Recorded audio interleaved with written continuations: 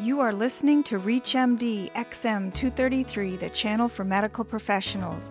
Nurses are the largest group of healthcare workers worldwide, numbering 10 million. Why is the year 2010 significant for this important group? Welcome to the Clinicians Roundtable. I'm Susan Dolan, your host, and with me today is Dr. Barbara Dossi.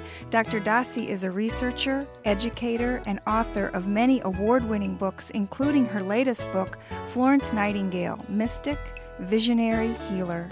She is also a fellow of the American Academy of Nursing and the director of Holistic Nursing Consultants in Santa Fe, New Mexico. Dr. Dossi, welcome to the Clinicians Roundtable. Thank you very much. It's an honor to be here. Why is the year 2010 significant for nurses? It's significant because it will be the 100th death year of Florence Nightingale, who is the philosophical founder of modern secular nursing. What activities are being planned? Well, there are a lot of events that will be planned around the world because Nightingale is known and honored throughout the world. For specifically the initiative that I'm involved in with other Nightingale scholars, it is the Nightingale Declaration Campaign for a Healthy World. And what we are proposing, and I would just like to say right now, if the listener could go to the website www.nightingaledeclaration.net and also spell Nightingale, Nightingale, and then the declaration, one word, so that you can get to that site. And what this site is about is we are collecting 2 million signatures from all the 192 nation states of the UN by November of 2008.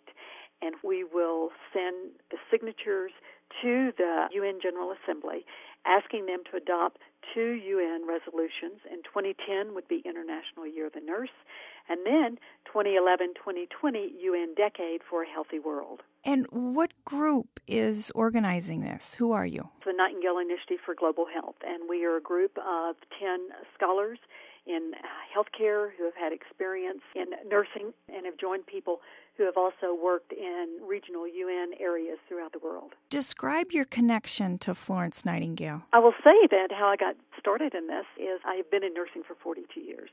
Around 30 years in nursing, I began to ask, why are we making the same mistakes in nursing?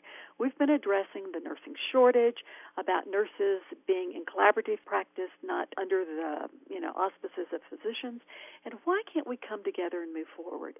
So in the early 90s, I began to read on Florence Nightingale's life. I was only going to read a little bit, and then one thing led to another, And finally, I had the capacity to take on big projects, and I knew that it was important for me to do original research, primary research. So what this means is going back to the archives, not quoting secondary researches, but literally go into the archives and read Nightingale's letters. She left us 14,000 letters in the archives. Her collection of 10,000 letters is the largest private collection in the British Library. The other 4,000 collections are at the Wellcome Library in London. And she left us over 100 manuscripts and many other legislation and Army reports. So what is very exciting about this work is in 1870, Florence Nightingale began to write. And let me say again, she was born in 1820, died in 1910. Around 1870, she began to write that it will take 100 to 150 years to have the kind of nurses that are needed that can begin to shift the dynamics of healthcare throughout the world. So in our work, we are exploring and empowering nurses to see themselves as health diplomats, to recognize that wherever it is that they work today, they are engaged in global nursing. They do not have to be going to third world countries to do this. It is their responsibility to engage within their organizations, within their communities, to recognize that we literally are a global nation right now. We are a global world. Airplanes, allow us to fly all over the world, and we have to share knowledge and to share information.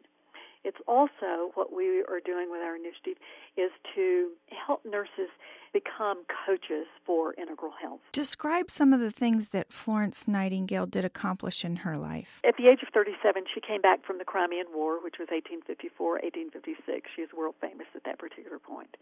So when I speak about the 14,000 letters that she left us in the archives, within that are over 100 publications. Very famous books that continue to be in print are her 1859 Notes on Hospitals. One of the passages from that is the hospital should do the patient no harm. We can certainly apply that to today. 1860, her Notes on Nursing.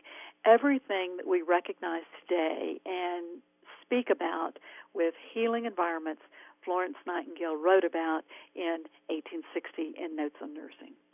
She then did an enormous amount of work in midwifery, and there were a lot of people beginning to look at something happens between a physician going from the dissection room into the labor and delivery space and then mothers either getting very sick or dying. And Florence Nightingale was already writing about physicians should not wear the same clothes and go directly to the mother who's beginning, to deliver babies. Her notes on midwifery are just astounding. And again, remember that this is before we were able to recognize the causative agents of different kinds of illnesses. What she also clearly articulated and recorded and wrote for us is that she gave guidelines for what we can do to prevent complications that are created by poor environments. One of the things that we recognize in the environment today is what is called the precautionary principle. If we say that something is going to harm a patient, we're not going to do it. Nightingale was writing about this early on, about environments that were unhealthy. And for example, she said, if you think a teapot is harming the patient, don't use that teapot. If you think the air is foul today, don't send your children to that school. And this is exactly what we're seeing today. She did research. She documented her work.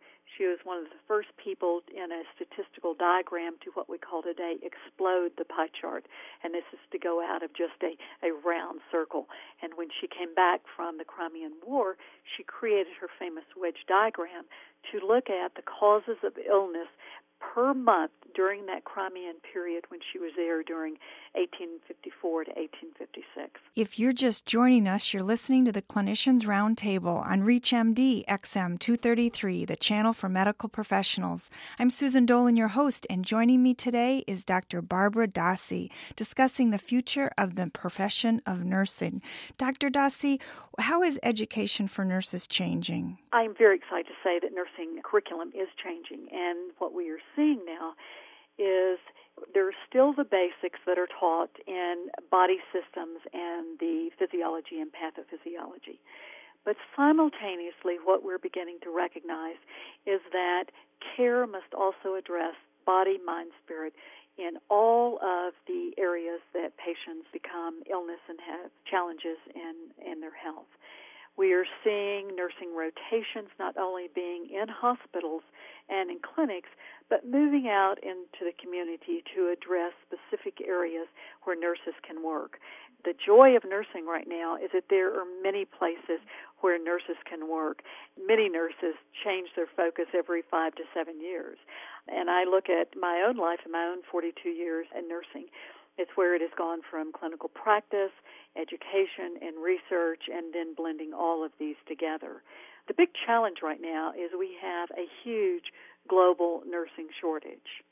And one of the areas and initiatives that will be within the Nightingale Declaration campaign is to look at regional workshops around the world to help nurses once again address the soul of healing and healthcare, to look at renewal, resilience, retention, to look at trauma, to address nurses as being media advocates, to report their stories to journalists, to get them in print so that people can recognize the value of nurses. If nurses want to get more involved in this campaign, what should they do? Go to the website, www.nightingaledeclaration.net, and sign the declaration there. What's your best advice to experienced nurses? I think the best thing that we can do for us experienced nurses is to continue to find our balance,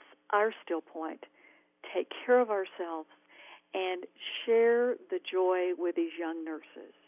It's also important for us to coach young nurses in the things that we have recognized that work.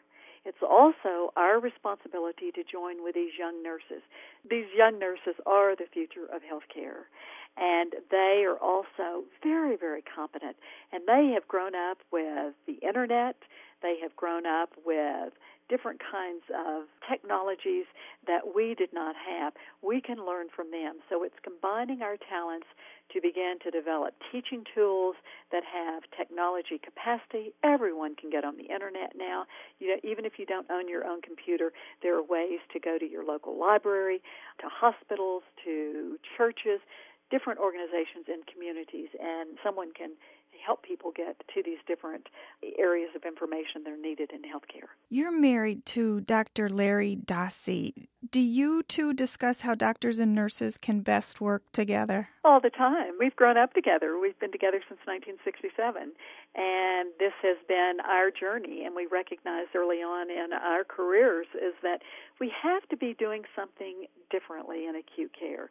We have to help people use their own consciousness in their own behalf. And Larry's work has really been remarkable in looking at the non-locality of consciousness.